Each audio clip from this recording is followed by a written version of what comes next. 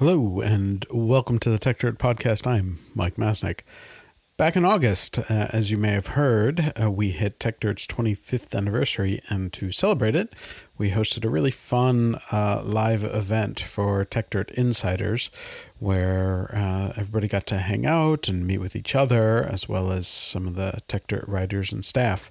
And as part of that, we also did an interview of me, along with Tech Dirt co-founder Dennis Yang, and the interview was conducted by Alex Fierst from Murmuration Labs, who's been a long-term Tech Dirt supporter and actually did an interview of Dennis and I years ago on the podcast as well. But this time we were talking about the history of Tech Dirt and sort of how it all fit together for the 25th anniversary. It was a really fun conversation. The whole event was actually a lot of fun, and we're hoping to do some more of them in the future. So for this week's podcast, we decided that we would run the interview portion of the event for everybody to listen to. So please enjoy, and we'll be back next week with a new podcast. The world is increasingly technological, so we have better get methodical, bringing precision to critical digital journalism with the singular vision of the modern monocle, stopping the copyright bullies from pulling the wool on us, facing and taking on all the blatant hate and trolls, document the ways that they aim to take control, scrutinize and view their lies and make them fold. If we don't stand up to them, someone will get hurt. To grab a shovel and dig up the tech dirt. If we don't stand up to them, someone will get hurt. To grab a shovel and dig up the tech dirt. So let's get started with the actual conversation. We're having two people come on stage, one of which is Dennis Yang, who co-founded Tech Dirt, and without whom there probably would be no Tech Dirt. He helped. We'll talk about it in a minute, I think, but he helped out on the side, just as kind of a favor to me for a while, and then came on board and was full time for many years, and has not been full time in many years, but is still obviously a close friend of Tech Dirt. So we'll have him on stage to talk about the early days of Tech Dirt and different things that have happened. And then to handle the actual interviewing of us and the asking the questions, so it's not just Dennis and I talking to each other, we brought on Alex Fierst from Murmuration Labs, and this, who has never been officially associated with Tech Dirt, I guess, but is also a close friend and a long-term reader and member of the community, and something that we discovered a few years ago when Dennis and I tried to have a discussion about the early days of Tech Dirt. And we recorded it as a podcast of just Dennis and I talking. And we realized that we're really bad at that, just coming up with a way to talk about ourselves that way. And it was much better if we had somebody else interviewing us. And Alex had volunteered and turned out to be really, really good at it when he did it. So we have brought him back to reprise that role. So Dennis and Alex, if you can come up on stage, and I forget the exact method to do so. There's Dennis. You've got it. Alex, I think you might just need to turn on your camera. There we go. Hello. Hello. All right. There we go. So, Alex, I'm going to turn it over to you to have us talk about Tech Dirt. Awesome. So I'll just talk for 15 or 20 seconds and then we'll get started. So it's an honor and pleasure to be here. I'm glad to be doing this with y'all. It's interesting to reflect back on the last 25 years, having created sort of an institution. I talk to younger lawyers and lawyers who want to get into tech all the time nowadays, and I probably have for a decade. Talk to people from other parts of the country who want to move to the Bay Area and get into tech, or people who want to get into tech policy. And one of the things that I do is tell them to start reading Tech Dirt and just sort of get immersed in the community and start getting oriented with the issues. And that's sort of like one of the ways to just but through osmosis start thinking about and caring about the issues of the day, because for me it's been one of the sources of intellectual integrity where you all take positions and discuss positions seriously.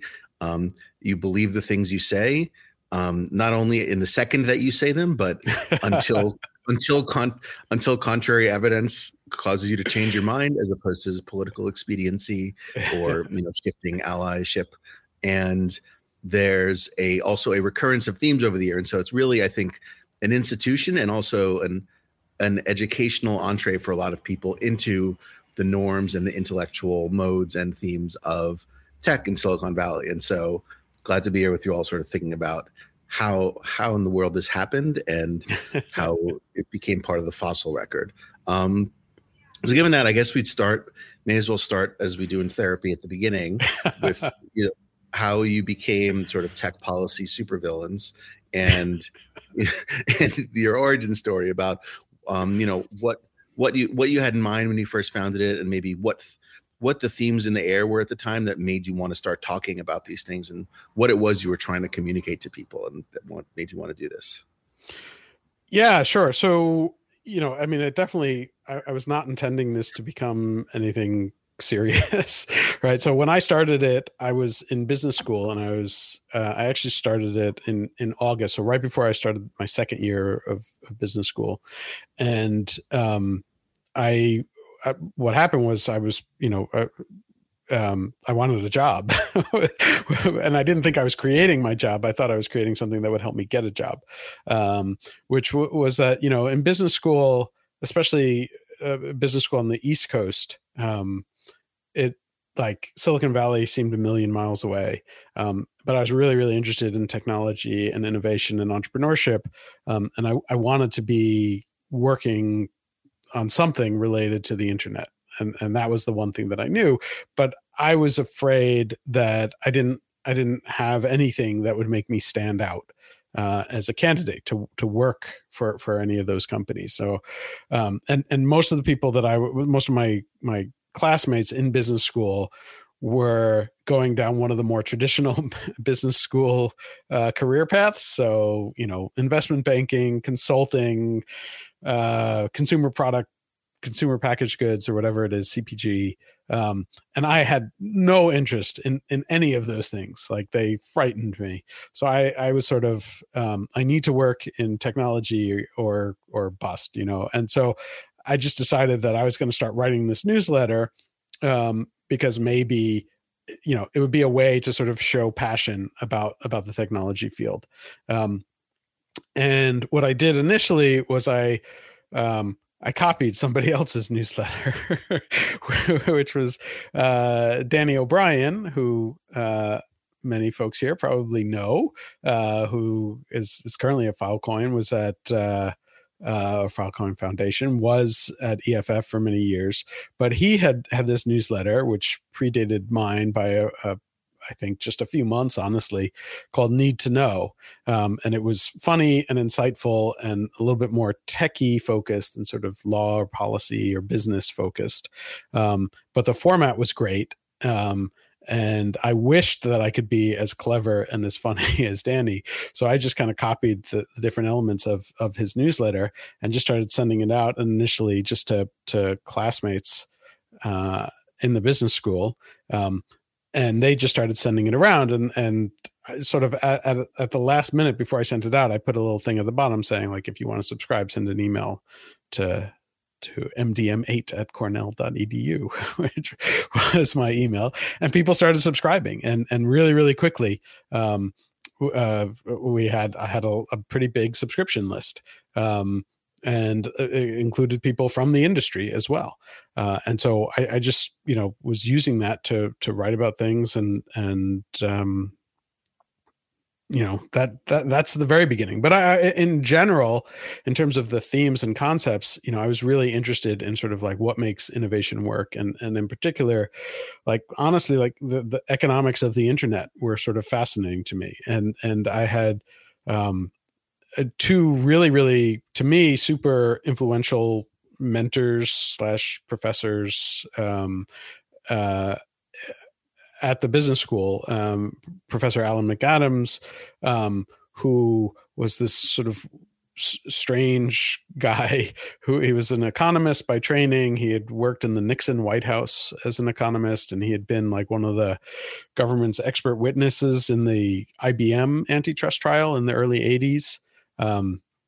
everybody forgets the IBM antitrust trial. Everybody remembers AT&T because that got broken up. IBM, that one failed. I don't know if it was because of Professor McAdams not doing a good job or what, but that one failed. But he was sort of in his late 70s or whatever at the time, and just became really fascinated in the early to mid 90s with things like open source software, which wasn't even a term at the time, and about the sharing of information and how the internet enabled the sharing of information. And it really, quite visionary. He had a whole bunch of really visionary ideas. And I took a class from him, which was technically a management consulting class. As I said, like one of the career paths was management consulting, and all these people took the class to become management consultants. And he just would immediately from day one would go on these long rants about the internet and freedom of information and the flow of information and how it's going to change everything. And nobody in the class seemed to understand what the hell he was talking about, and were really confused as to what any of it had to do with management consulting.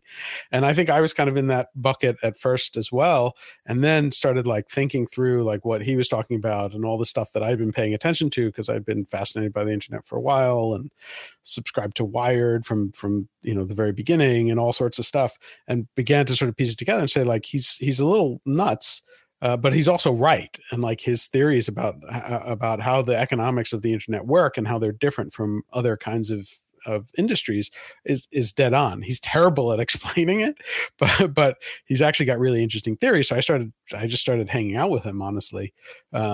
And then was like a teaching assistant for his class, and began to just sort of like really begin to explore these ideas. And he was the one who actually encouraged me to just start writing about it, and then to create a website eventually. And so him, and then the other one was Professor Don Greenberg, who was also kind of a strange cat, and where he, depending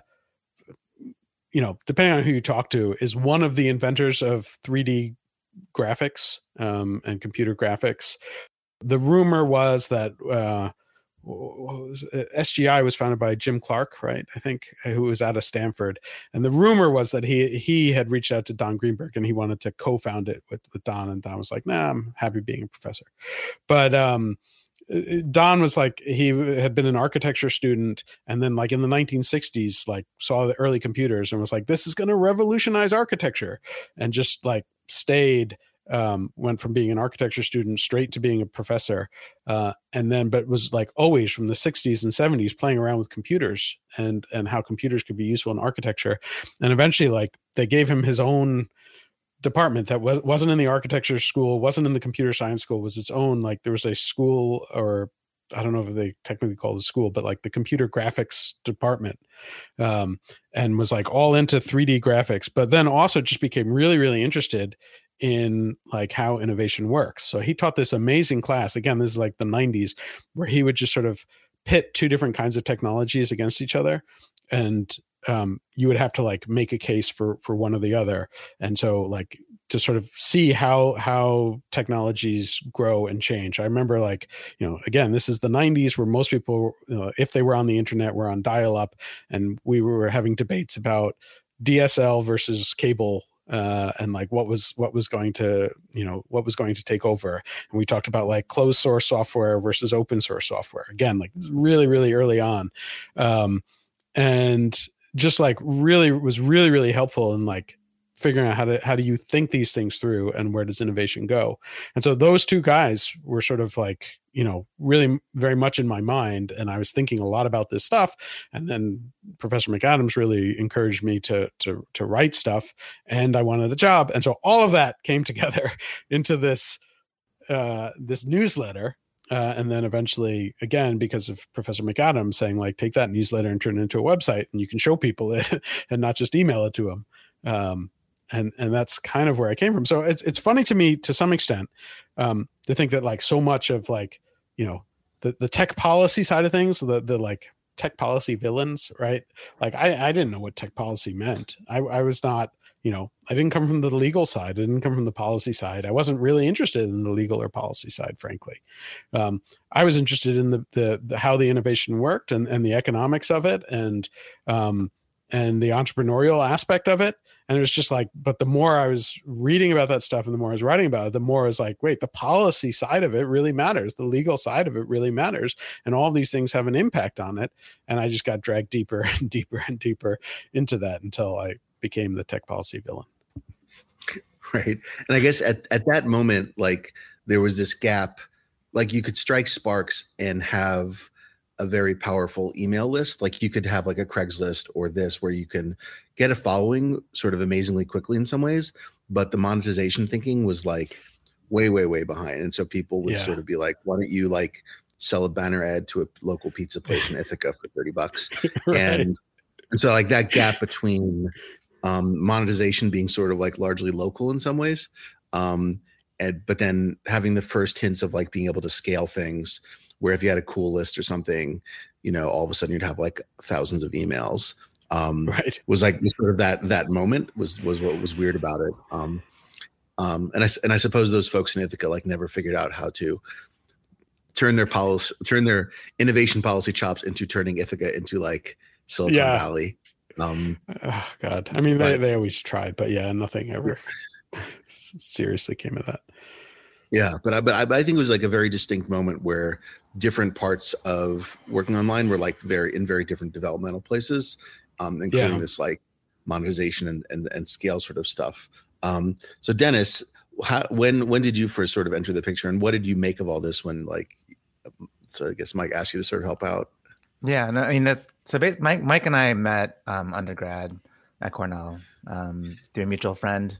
We both shared kind of a passion for ska music, and that was our initial connection. Our friend Donna, I remember, sat us down on a sofa at a party at our house and said, "Mike, this is Dennis. Dennis is Mike. You both like ska," and then left. So we struck up a friendship, founded on ska music. I forgot that part, but yes. Yeah, and for years we never really talked about technology or anything, we're just kind of friends for a while. I ended up moving out to San Francisco in 97 and started working in tech and, and are familiar with how to program. That was ultimately I worked in software engineering. And I think what I had heard about UpToDate was I started subscribing to it. And I don't, Mike, do you remember your nickname in school was Newshound, I think? I don't remember that at all, but okay. Yeah. So Mike was known as the Newshound amongst his B school friends, because he always had a penchant for just somehow knowing everything that was going on. And it was sort of like UpToDate was, I think, almost like a small encapsulation of what was actually in Mike's brain at the time. Because you could ask him literally about anything that was happening in the industry and he would have a perspective on it. So then I think we had a few failed attempts. I think he sort of mentioned to me, I don't know if you had moved out to the Bay Area, or I think you probably must have, right? So so because you had moved out before me, because I had another year of school after you had moved out, and I had come out and I had crashed on your couch, I think. That's right. when I was interviewing for jobs in the Bay Area, and I think we were just hanging out and talking about stuff, and eventually I did get a job out here. Yes. And you were working out here. Yep. And 97 was a fantastic time to move out to San Francisco. Yeah. It was very much, no one had any real idea about kind of what the quote right way to do things was. Right. I was a mechanical engineer. I wasn't the only CS class I've ever taken was junior of high school, AP computer science, where I learned Pascal, and everything else is essentially just self-taught, which I think was an amazing time to be out here, because no one really knew exactly what we were doing. Yeah. But I think what happened was, because I knew you and we were friends and we were hanging out once I moved out. And I had at that time discovered Slashdot. And I even remember exactly where I heard about Slashdot, which was in Professor McAdams' class, where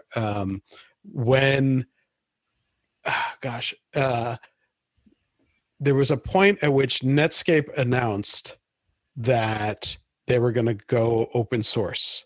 because Microsoft was about to destroy them, which happened. But they announced, because originally Netscape had been proprietary. And in fact, like the original Netscape business plan was that they were going to charge for the browser, which is kind of hilarious in retrospect. And that wasn't working, and Microsoft was destroying them. And so they announced that they were going to go open source the code. And one of the students in one of the classes I took with Professor McAdams brought that up, and he said, yeah, it's all over this site Slashdot. And so I rushed home and looked up Slashdot and was like, just like I was with Danny's NTK, was like, oh, this is a great format. I should switch Tector to this format. And at the time, Slashdot had released 0.3 or 0.3, yeah, their version of Slashcode, and you could download it. And I had no clue what to do with it. And so I was like, wait, Dennis knows how to program. so hey, Dennis, do you think you could install this and make it work on my site? And I'll turn Tector into this. Yeah. So I think we had one or two failed attempts where I think you came over. I tried to install it and figure it out, it didn't work. And then we gave, I remember one late one night you came over, we tried, it didn't work. And then finally you said, okay, let's just do this. I'm like, all right, go heads down and finally install it. And Slashcode, I think for the early days of a piece of open source software, what I loved about kind of working in technology in the late 90s was that it was sort of the culture where view source was part of the browser, right? You could always be looking at code. I have no idea what I'm doing really as a programmer. So the fact that I could look at it and try to figure out what was happening was how I learned, right? And I think that was sort of what I found amazing about working in Slashcode was that, I could just download this thing of a site that we've been reading and try to use it for Tector and modify it. And we did. And to give you all a sense for how, I don't know how many engineers we have here, but Slashcode 0.3 was written in an era before MySQL had the concept of a primary key. So when you created a new story, it didn't, like, you wanted to assign it a number. We don't know if that number was unique or not. So it would do all sorts of like crazy trickery to get around this, this absence of a primary key, which is why the comment IDs on the original Tector posts are so crazy, and it's like a crazy number. But it was really it felt really kind of raw and cool. And finally, I remember when we actually, posted it and got it working. It must have been maybe in like a year or two after you first initially were like, hey, we should do this. And you're like, oh, we should really do this. I think it was a little more compressed. I think it was about 3 months from the time. 3 months. No, like a year. Yeah, maybe closer to a year. I think let's see, I moved out in 98 actually. So it was June of 98. And I think I started bugging pretty quickly. I found the first post. Is the first post from March? It's March. Well, the first Slashcode version was March of 99. Yeah. So sometime here's our first post, which is 1999, March 12th. This is the first post about E-Trade Venture Fund. Right. And this is the first post. Yeah. And I think we'd had a few discussions in the fall of 98 about doing it. And I think you had we had tried like maybe in November or December. And then it wasn't until like February or March where I was like, come on, can I really, and I think we went to your office where you were working at the time. Yeah. And we just we're eating pizza late at night, trying to figure out how the hell to get it to work. Like, okay, I can do this. I can figure it out. Let's just fire it up. We got it working. Make a website that works, right? And this was the genesis. And really, if you look through the early posts, not many comments, right? But you were very diligent about just kind of keeping at it every day. You'd be posting. Well, the other sort of backstory to that was that at that time I was working at a startup that was failing, and at this point where we were in the middle of the .com boom and everybody was doing great, and I was at a company that was, it was like, it was failing and it was a disaster and it was all sorts of hilarious stuff, and I just had no desire to actually be working on it, because it was just so uncomfortable. And we had gone through this whole thing with the board firing the CEO and bringing in different people, and just like a whole bunch of people who were just really had no clue what they were doing and just were clearly there just to try and get rich. And it was like this really, really frustrating job. And I was like, well, I have this little cubicle because we had cubicles back then. I'm just going to be writing stories while I'm supposed to be working. And so the sort of ease, like the ease of a content management system like Slashdot was like completely new to me because something like that didn't exist before. And like the word blog didn't even exist before. And so I just had this little box that I could write in, click submit, and suddenly it was on the site. And like, that was just incredible to me. I feel like that code was also like, in some ways, the Rosetta Stone of a lot of content moderation stuff. Like when we talk about it now, a lot of roads lead back to early Slashdot decisions and some of the ways that the early open source stuff worked. I'm curious if like when the moment came when you realized like, wow, this is a thing. Like, did something like go viral or proto-viral, or did like a important person reach out to you and be like, hey, you wrote this thing that I have read, and you're like, oh no, grown-ups are reading this. or like when you reached a point where you're like, okay, this is taking on like an elevated seriousness. Aside from your just like typical workaday Silicon Valley, like wage theft or whatever, like, or like whatever it is, quiet quitting productivity. Right. I quiet quit way before quiet quitting was the thing. Yeah. Yeah. I'm trying to think of like which were the sort of the big moments. I mean, there were a couple of times where, like I again, sort of, I assumed I was sort of yelling into the void for a while. And I was kind of, I don't know if I was unhappy or I didn't care that much. Like I just wanted to speak, right? Like I wasn't as concerned about how many people were listening. But and then I would start to go to different events.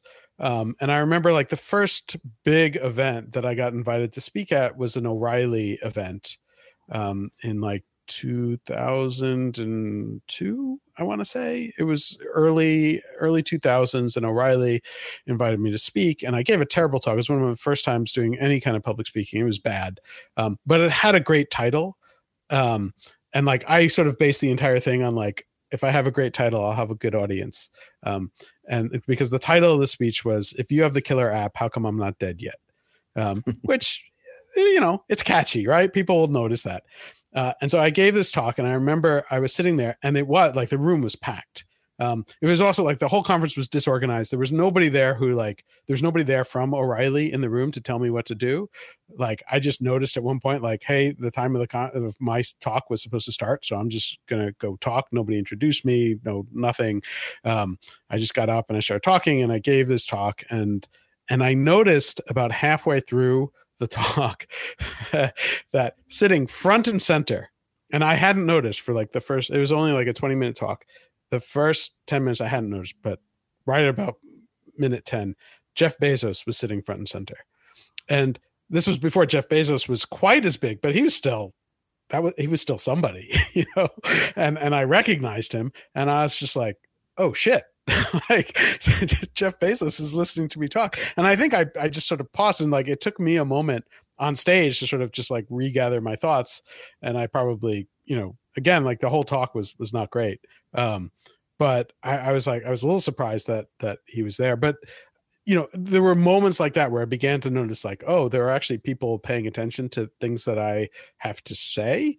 And I would hear, or I would show up at events and I would assume that nobody would know what Techdirt was. And I was getting more and more of like, oh, of course, like, oh yeah, we read that. The next sort of big moment in terms of like, I mean, Dennis mentioned like there are no comments on the early posts or whatever, but like the first time we hit the point where for a while we would have like, some posts would have none, we'd have one or two, like a big comment day was like 6 comments on a post. The moment where suddenly, and it was like this overnight thing that happened where suddenly it jumped to like between 25 and 50 comments. And what happened was that everybody remembers Google Reader, but this was before Google Reader. Google had their iGoogle homepage, which would have like little news things, like you could put like little boxes on this page of news, and they had a tech news section, which wasn't a default, but if you wanted tech news, you could click and it would pop up. And it had stories from, I think it was 4 different sources. And I think it was Wired, Slashdot, possibly ZDNet, and then me, and then TechDirt. And overnight, that I mean, it was like June of whatever year. I remember we went, and all of a sudden, every day, we were having all this traffic. I have no idea who at Google made that decision to include TechDirt as one of the 4 main tech news sources that was in their iGoogle thing. But that was like the first, like, oh, hey, that was, you know, a stepping stone kind of moment where suddenly we were getting traffic and people were seeing us on a much wider basis. Mm-hmm. Interesting. Yeah, no, it's funny how it's not like you signed a deal like Netscape. No. It was like a random person was like, I've said this. And just threw it together. Yeah. And yeah. So then, and I guess I want to jump a little. I don't want to not have this narrative, but I'm curious to talk a little bit more like thematically and about the issues over the years. Yeah. Like, because it seems like around then, for example, like the copyright wars were sort of starting to get more serious. This is like, because like YouTube, I guess, was probably, if we're talking 2003, 2004, we're starting to become more of a thing. And then I forget when Viacom YouTube got filed, it was like 2007 or something. So, and I feel like for me, maybe some of my early memories of TechDirt were like the copyright wars. So I'm curious more broadly, like what, if we're looking back now for, you know, the 25-year view, like what some of the things that have persisted are, like what, like things that you probably have a macro in your head where you've been like, oh, yes, this argument. Like here's the three things I think about it, versus other things that have surprisingly changed. I just say that because, for example, like 5 or 6 years ago, I remember I would talk to like law school students and be like, oh yeah, copyright was so fun for a period of time. And it was like all this interesting stuff happening and it was like very contentious. And now it's sort of becoming more of a backwater. Like the DMCA is sort of largely figured out and like CDA 230 is largely figured out. So I don't think, this is like 2015, 2016. It's like, I don't expect there'll be a lot of like more interesting stuff to do there. And like, that was very, very wrong. But so I sort of wonder, like for you, having gotten interested in like the copyright implications of open source and also of like content and DMCA, like what stuff has stayed the same over the years, where I imagine you've had the same argument like 10,000 times and now sort of have a part of your brain that just deploys the macro, whereas other things where you've had to change your mind or change TechDirt's sort of position a bunch on it to accommodate reality. Yeah, I mean, it's interesting. Definitely, like a lot of the themes have remained kind of the same. And like going back, like even if you look at those early newsletters, you see the same sorts of ideas and themes around, you know, certainly copyright, encryption, patents, all, you know, sort of all the intellectual property realms and ideas are there. You know, I think you were sort of on Team Open from the beginning, right? Like I feel like you were just like, we're on Team Open, we're going to do this, and right. See where it leads. And again, like a lot of that really came from sort of those experiences with like Professor McAdams and Professor Greenberg, where so much of it was like, you know, this was a time when there was all of this like possibility and you know, but there was actually like theory behind it, right? You know, and that was the thing that really got to me the most, which was like, because of the work I had done with those two professors in particular, like I really had built out this sort of mental model of why this makes sense. And it wasn't just this sort of like general sense that like openness is good and freedom is good, though, you know, I think those are good principles to have. But like I really had a very strong, clear mental model of like, you know, there's the moral reasons why it makes sense, the economic reasons why it makes sense, the legal reasons why it makes sense. Like it all sort of fit together for me, and I still sort of see that picture. And so, you know, anytime different things would come up within that space, I would sort of run it through that mental model, and it sort of outputs this like, this makes sense or this doesn't make sense, and why. And you sort of see like where do these things break down. And you know, so one of the things that I've definitely sort of discovered over the years, and you know, to be honest, like I don't think my views have really changed all that much. You know, I think that mental model still pretty good. And I still run a lot of things through that same sort of basic framing of things and pop out does this make sense or does this not make sense? The one thing that I will say, and I think this is just sort of the nature of like getting older and like living through more stuff, is you begin to realize like how much more complex things are than whatever mental model that you've come up with or whatever model framework or whatever that you're using. And so like, you know, starting with copyright, because like copyright was like obviously one of the very first subjects that we went really deep on. And, you know, I still to this day learn new things about copyright law. And there are parts of copyright law I still don't understand. There are parts of copyright law I believe no one understands, but like, you know, including like very, very high priced copyright lawyers who have to deal with it. And like, you just come across all of these interesting things that everything is a little bit more complex, and reality is always more complex than any model, which is how it should be. Right. You know? And so like, I think, you know, I still have, obviously, as everyone here can attest to, I still have really strong views on lots of things. But I think I'm much more open to recognizing the complexity of things, and that, you know, even where I feel strongly about what is the proper way to go, that there aren't necessarily easy answers, and that every option has trade-offs. And even the things that I think are sort of better solutions or ideas that really take into account kind of, you know, the realities of the internet or information or the economics or the legal issues, that every one of them has trade-offs, and that there is no perfect solution whatsoever. And I think that I've spent a lot more time in the more recent years kind of trying to highlight that aspect of it, and that how, like, you know, a lot of simple solutions are problematic because they don't take into account the realities, and that, you know, that there is no perfect answer, and you sort of have to learn to, you know, how are you going to weigh the different trade-offs that are generated by whatever decision you make.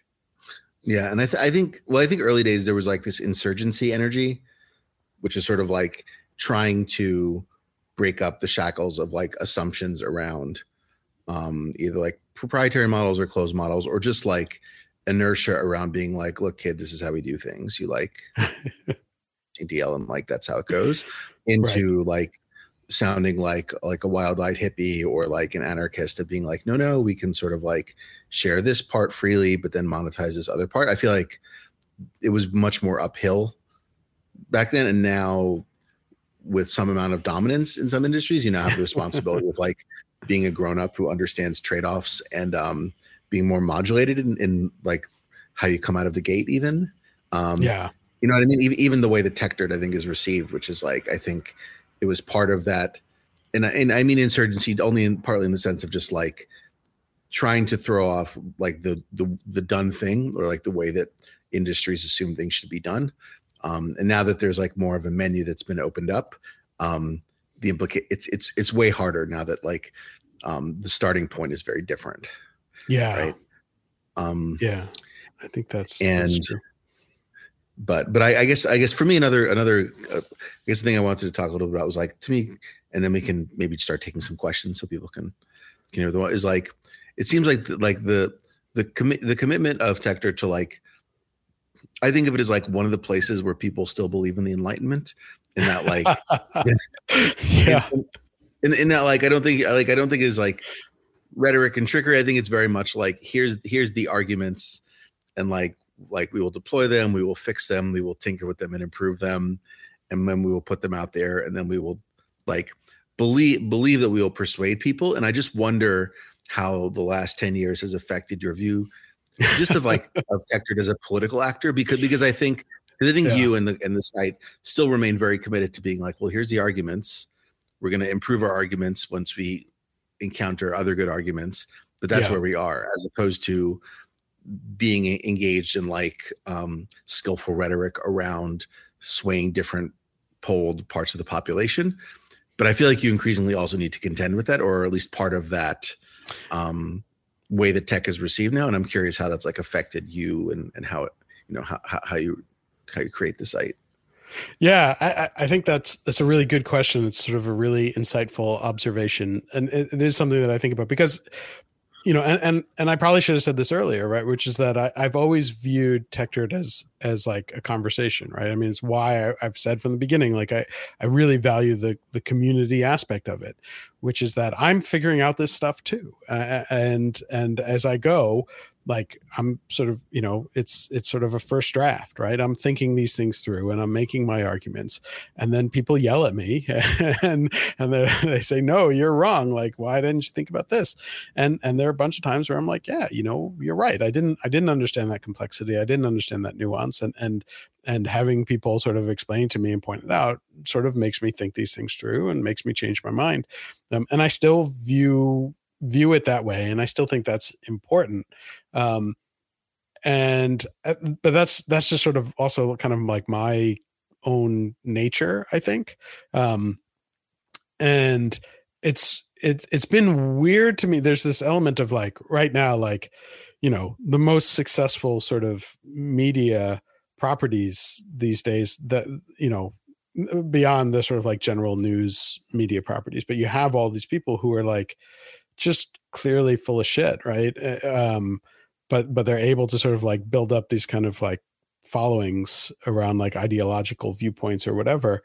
And have you ever been asked to like sell supplements, or is that like no or like if I start doing the Alex Jones screaming and like ripping off my shirt, then I think we've hit a real problem. Well, I just think it'd be really fun if you sold like nootropics or something that's like more in line with Silicon Valley. Like, but if it's just like your own supplement empire. Oh God. No, that we've never been approached in that way. And I don't think I would feel comfortable doing that. You got lots of t-shirts, Mike. Come on. Yes, lots of t-shirts. Well, that was our first t-shirt. I mean, if we want to talk history real quick, like I'm jumping away from your question, but it is kind of amusing, right? It was like, so one of the first times we did get noticed was like, I had written this thing, the San Jose Mercury News, which used to be an important news organization within Silicon Valley, had this contest about like, and this was in the really early 2000s, just about like how everybody was scared of Napster and file sharing and all this kind of stuff. And so they had this contest where it was like, can you come up with a business model that like embraces file sharing? And so they had people submit different, or like what is going to save the music industry kind of thing.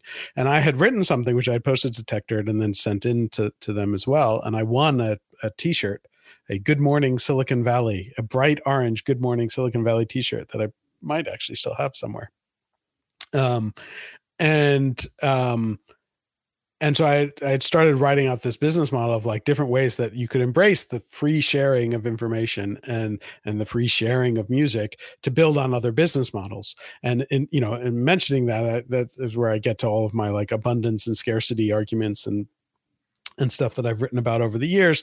And that included, I just said, if the music is free, there's all sorts of scarce goods that you can sell, including among many other things, T-shirts, and that became a sort of something that some of the people who disliked me picked up on, and including like our very first troll. And Dennis, do you remember the name of the first Techdirt troll or not?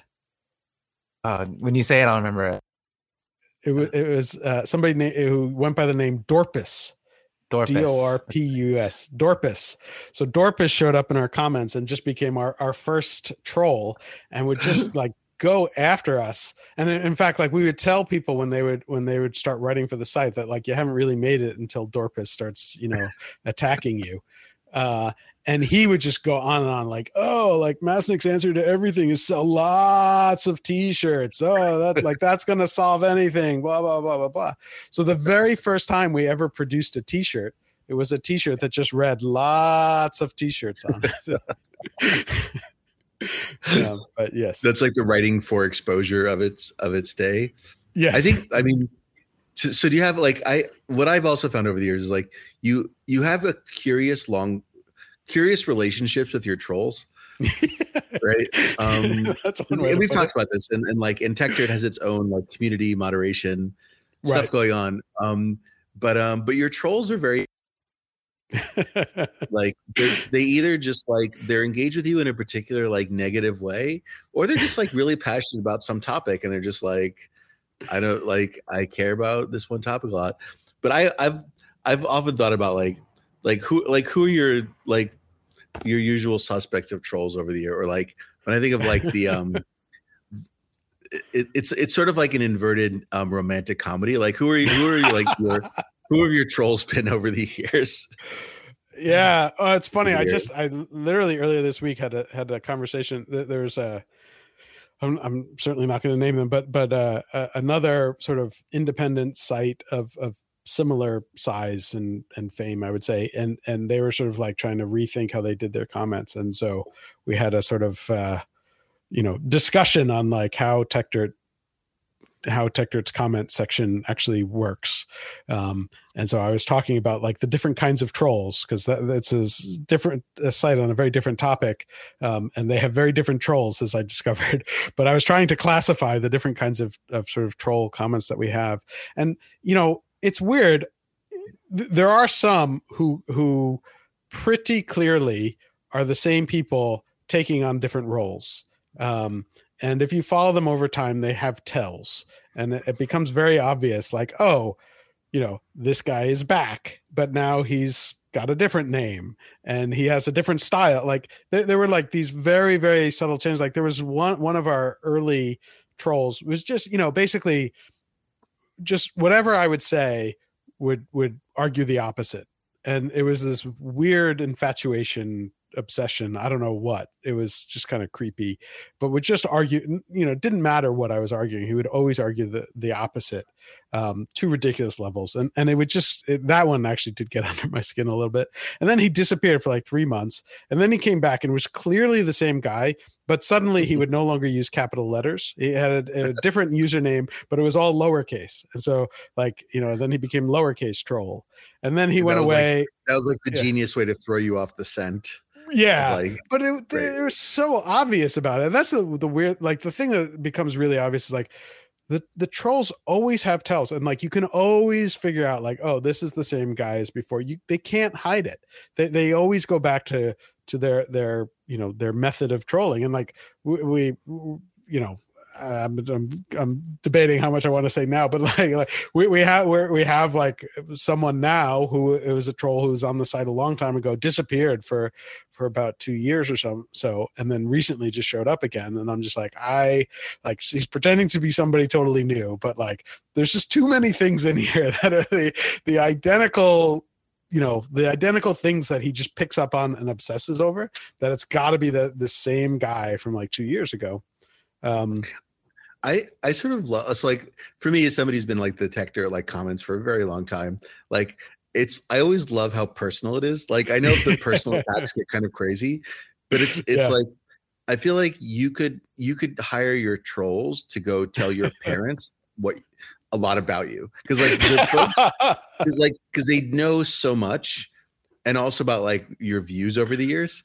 and like Yeah. when they've changed. Like Oh, you yeah. have like personal historians of your own intellectual history. Like they're like hostile historians, but they're people who've like done a tremendous amount of Yeah. given a lot of care to this stuff. And I also think it's like, I think of those as like group therapy or like getting a second chance when like somebody comes back in a new incarnation to like try to bring a new chapter to the like the trolley relationship. But even though Tech Dirt is like sort of institutional to me, and I feel like the other writers on Tech Dirt inherit whatever hostility and other things the trolls have towards you. You know what I mean? It's sort of like the substitute teacher where it's like like that the whole vibe is like been established already. But it's definitely one of the things that makes the community feel very distinctive. And I would also say like less platformy, like more community and less platformy, which I think is like a thing that when I talk to platforms that I like, that has a community vibe. I will say it's interesting to me too that like some of the community members, the supportive community members have also figured out when the same trolls reappear and they notice the same tells. And occasionally like there's one, I don't know who this person is. It's an anonymous commenter who is, a Tech Dirt supporter, but they've actually figured out who some of the actual trolls are, like to their names. And in some cases, I believe they're correct. Like I sometimes have a little bit more information about who some of the trolls really are. And I don't reveal that because I'm not about to do that. But like, I'm surprised at how resourceful other people are at figuring out who some of the trolls are as well. And sort of like the way the community themselves sort of responds to the trolls and deals with them. Sometimes very well. Sometimes, it goes a little bit crazy. But we should make sure we take some questions from the audience. Yeah. I hope folks are. I don't see any in the chat, but there's a Q&A section. Okay. If you click over, I see a couple questions in the Q&A, and then we can also. Yeah, that's okay. If anyone, I think you can raise your hand as well if anyone wants, and I can call people to the stage if people want to ask questions. I think there's like a raise hand button. I forget exactly how this all works, but I think there's like a raise hand button at the bottom. But there are a few questions in the Q&A if we want to. Yeah, let's at least talk. So we have with plenty of upvotes. Any favorite examples of seeing Tech Dirt's influence in the wild aside from the Streisand effect? Yeah, I mean that's a great question. The Streisand effect is just sort of this weird thing that took on a life of its own, obviously. A couple other things is like there are a bunch of different things that have come up in odd places. So certainly the stuff I've talked about recently about that I've jokingly referred to as Masnick's impossibility theorem about content moderation at scale is impossible to do well. That's popped up in all sorts of weird places and apparently was like a running theme at some giant internal Facebook meeting that was later reported out, which is a little bit freaky to me. I've definitely heard, I hear stuff from people within Congress kind of frequently about Tech Dirt articles appearing and having an influence and scaring people away from doing this or getting people to change that.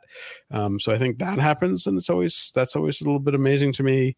More recently, the Protocols Not Platforms paper that I did has obviously generated a lot of attention and in theory or in part inspired Jack Dorsey to start the Blue Sky project. Though who knows with everything that's going on with Twitter, what happens with that now, though Blue Sky is moving forward and exists and is doing some stuff. And so, yeah, I mean, it's kind of amazing that these things that sort of start as ideas that I'm talking about on Tech Dirt show up. I've ended up in strange rooms talking to people I never thought I would talk to in my life, from all different realms, from politics, from music. My favorite, I'll give you this one as a final one, was where I gave I gave one of the sort of famous talks that I gave that did spread around and is still on YouTube was the Connect with Fans Reason to Buy talk that I gave at the MIDEM conference, which is a big, giant music industry conference. Dennis, you came to MIDEM with me one year as well. And that first talk that I gave at MIDEM really went kind of viral within the music industry, which was very, very strange. And it sort of became a theme of the conference. And my favorite thing was like, it is a music industry, recording industry conference. And those are people who generally don't like me because of my views on copyright. And what amazed me was how many people I had from like major record labels pull me aside at the conference and be like, there was one example I remember very clearly where the guy like walks up to me. I was backstage and the guy walks up to me and he sort of does this like look both ways, make sure nobody else sees him talking to me. Nobody can overhear him. And he was just like, hey, you're right. Like, I agree with you. I'm from blah, blah, blah major record label. Like, I can't say that too loudly, but you're totally on board with this stuff. So I was like, well, that's kind of cool. That reminds me, I just wanted to mention for a second. Yeah. I remember there was one DMCA hearing that we were doing, or like at the Copyright Office, where somebody complained about you tweeting about it during the hearing, and then it like got into the record of the hearing that like the Copyright Office is supposed to like admonish you for being a dick on Twitter. I know exactly what you're talking about. I'm not going to name the person who brought it up because I don't need to deal with that again. But like, yeah, it was a big deal. And like, it's funny, right? So obviously, like, I'm really opinionated, and I mean, as we sort of made clear, and as I think everybody here knows, like, I'm not that concerned about the political aspect of it. I'm not trying to. I'm trying to convince people with what I have to say, but I can be pointed. And so some people get really upset by that. And I've seen like people forward me emails of like, this is like maybe a year ago. I still love this, where like somebody forwarded this email from a unnamed senator's, senior legislative staff, just trashing me for like and wrong about so much stuff, but like just really saying like how I'm an untrustworthy commenter and like nobody should ever listen to me and blah blah blah blah blah.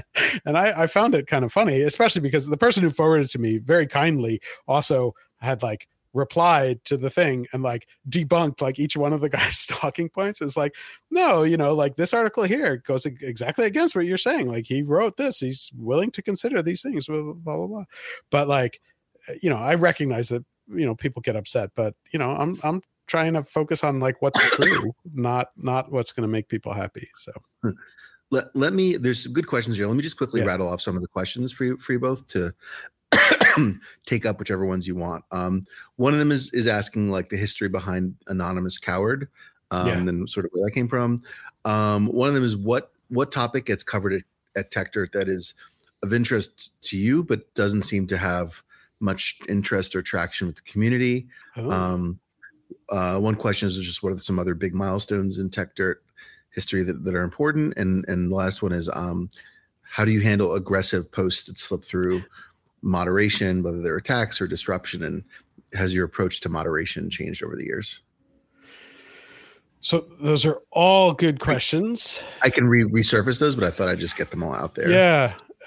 Dennis, you want to take on the Anonymous Coward? Anonymous Coward has a very straightforward answer. That's part of Slashcode and Slashdot. So it actually came from them. Built in. Just built right in. It actually honestly fits really well with Techdirt. So people get mad. Yeah. I mean, we've gotten emails where like people post, and if you don't put in any name, that's what shows up. And people have gotten mad. Like I remember one like really, really furious email, like, how dare you relabel me Anonymous Coward? Like, yeah. And occasionally we've had people say like, well, you support anonymity because we talk about it, and yet you call people anonymous cowards as if you're insulting them. It's like, it's just a joke, and it's just a throwback to the Slashcode aspect of it. So the Anonymous Coward that came from Slashcode. The other thing that came from Slashcode is the from the department line, right? That I haven't actually seen elsewhere that I think is I feel like that part is very tech dirty. And then the topics are as well as it came from /code, but we of course made our own topics. But yeah, great question. And the single topic image that goes with each topic. So let's see of the other questions. So something that you are passionate about that has not gotten a lot of response from the community. Oh yeah.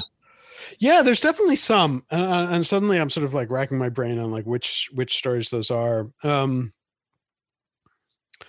mean, I definitely like, some of this goes back to kind of like the original thinking behind TechDirt, which was, again, like I was coming out of business school and I was coming at it from like thinking about the economics stuff. And obviously some of that has caught on and some of that is interesting. But because one of the original like things that people used to talk about TechDirt was that like when the programmers are reading /dot, like their managers are reading TechDirt, right? So I think that was sort of what maybe you're alluding to, is that the business side. That was the line. That was the line that Forbes used. Forbes gave us like an award, and that was I remember the reporter said, like, do you think is this an accurate thing? Like when the engineers are reading /dot, their bosses are reading TechDirt, and I was like, I love it. Go, use that. But so a lot of like the economic stuff, like I'm still really interested in that and kind of like the economics of information and things like that. And it doesn't always like those feel like more deep in the weeds and they maybe don't get as much attention. But I still really like to have those sort of thought-provoking discussions. And there are some other ones too. I'm trying to think. Like I used to have like a kind of list of things in my head where I was like, oh, these are things that I want to write about, but like the community is not going to be as interested in. But I'm sort of blanking on what those are. Yeah, I feel like there was like a strong FCC net neutrality bunch of years where there was like a lot of, like, admin law and that hasn't gone away. It just sort of like has taken a back seat. Yeah, but, I mean, I don't know. I mean, again, it was sort of like dependent on how on what was kind of big at the time and what was happening. And so the net neutrality stuff was really big and then sort of faded. There's still FCC stuff, and and Carl of course covers a lot of the FCC stuff that's just wonderful. And so there's a bunch of stuff there. We do have, by the way, I see we do have a hand raised. We have Brent. So I'm going to call you to stage if you want to come on stage and ask a question.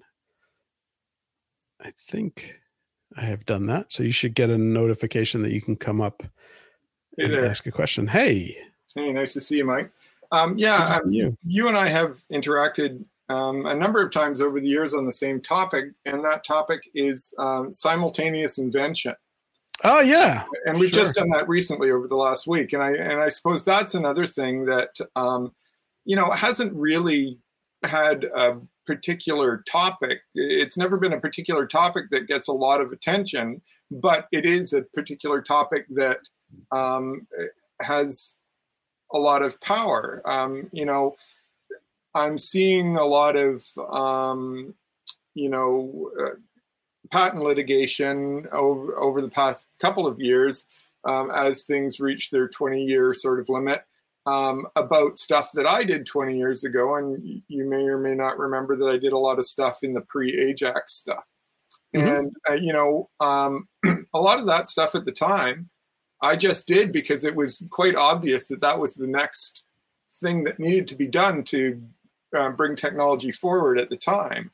And so I did those things, and people are telling me now, oh, geez, you really should have, patented that. You'd be a rich man now and everything like that. And I didn't, because I wanted to share all this knowledge with everybody.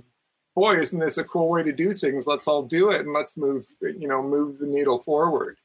And so I think this simultaneous invention thing is a big thing in all of these, all of these contentious issues that has never really got enough focus in news so that people can understand, the things that you and I understand implicitly. Yeah. No, I think that's a good one. I mean, I sort of always associate that with the, I'm going to send you back to your seat now, sorry. But like, as I'm figuring out the system, like, I think that I sort of lump that in with sort of the patent stuff, and all of these things seem to have a life cycle, right? I mean, the copyright stuff is hot for a while, then FCC, net neutrality, then patent stuff.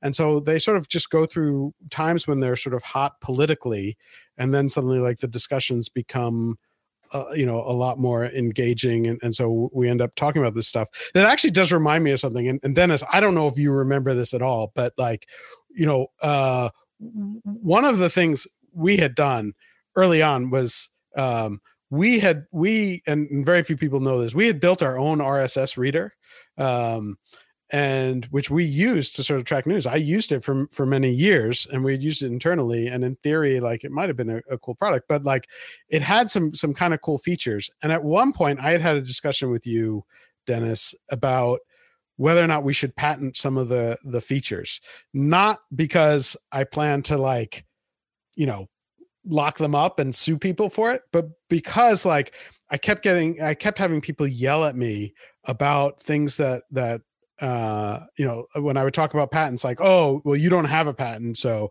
you've never done anything worthwhile in your life, how can you talk about this stuff? And so there was this part of me that was like, hey, we've done something kind of unique and new here, and we had a whole system of sort of like aging out RSS feeds and news and RSS feed that I thought was actually kind of cool and was really, really kind of useful.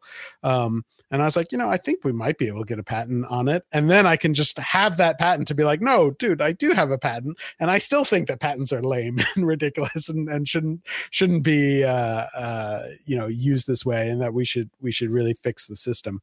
But I think we realized it was probably like too expensive and too annoying to actually do that just to make a point. But yeah, the simultaneous invention stuff I think is really, really interesting, and a topic that should get more attention. I think we're running out of time. I don't know, do we want to close on one of the other questions? Yeah, sure. And so there's moderation and milestones. So I guess going with milestones, I was wondering if, apart from particular milestones, maybe we can close up.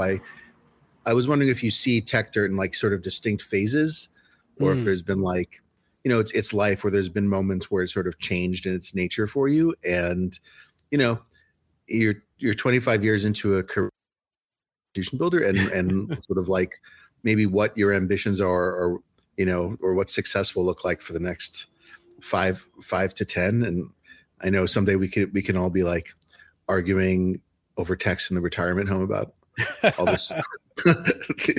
No, it's going to be in the metaverse, right? We're going to be wearing VR goggles and yep. and arguing that way, right? I'll have my janky open source alternative to Oculus. That's right.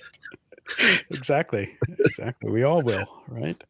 At least the people here will, and we'll be all alone, just us. Right. Well, we can realize that funny and insightful are just like the two lobes of the brain, and so that's what gets activated. That's right. Yeah, I mean, going back over 25 years, like, it's tough to sort of divide them into sort of distinct eras, but there are parts of it, and I think in my head a lot of it more is also like on the distinct eras also have some view on like, what was our business model at the time, because it's changed over the years. Like, how do we keep the lights on has always been sort of like the ongoing challenge of running a small media organization, is always kind of, at times scary. And so like, and we've definitely changed and tried different things and experimented in different ways. And so in my head, I sort of, I keep them connected, even though to people outside, people who are just, who are part of the community, and readers are just focused on the Techdirt stuff. A lot of it is on like, how do we keep the site alive? But there are moments that are obviously really big and sort of eras of like, like the SOPA fight was, we got a huge, boost in audience around that time. And a lot of people paid attention to that. We've had, fights about nowadays, obviously like content moderation is a big part of the discussion. And there was the time we dealt with a big lawsuit that sort of took over a lot of my mental cycles. And so, I do sort of view it in kind of eras in that way, but also other things like, over the last few years, as certainly some of the people here know, we've been doing all these like cool experiments with games and like creating these different games to help people understand the technology world. And that's been a really sort of exciting, different thing that we've been working on. And we want to do a lot more on that. And we're like, some of the work that we've done in that realm, we're seeing real impact on from what we've done. And that's like really, really cool. And we want to expand on that.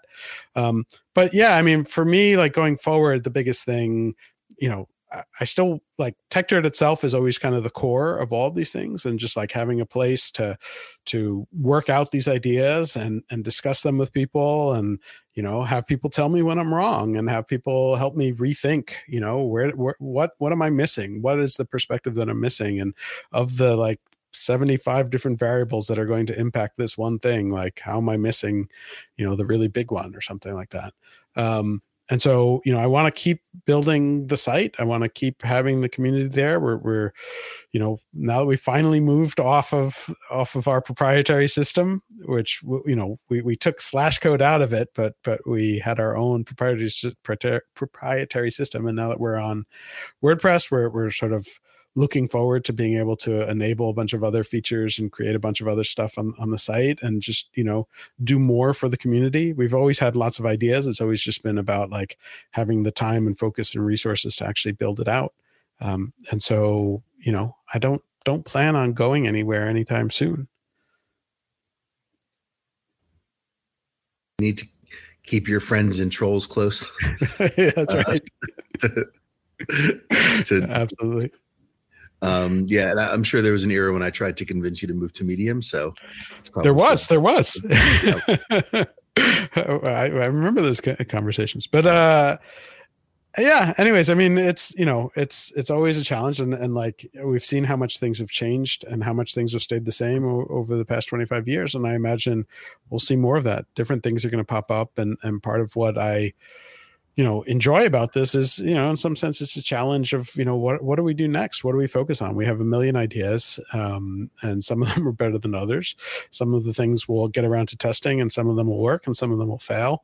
But it's great to be able to keep doing this kind of stuff. So I really enjoy it, and much of that again goes out to the folks who have been here and supporting the community and a part of the community, and a bunch of whom are here. So thank you so much for coming to this and supporting us and just being a part of the community over the years. And I guess I'll thank Dennis, obviously, for all the help over the years and getting Slashcode set up, and then everything else that we worked on over the years, and Alex for coming on board and leading this conversation and helping us have this discussion. So thanks to everyone for coming. Thanks again, Alex and Dennis, and thank you. Goodbye. Yep. See you in 25. Bye. Yeah. To grab a shovel and dig up the tap. If we don't stand up to them, someone will get. To grab a shovel and dig up the tap. If we don't stand up to them, someone will get. To grab a shovel and dig up the tap.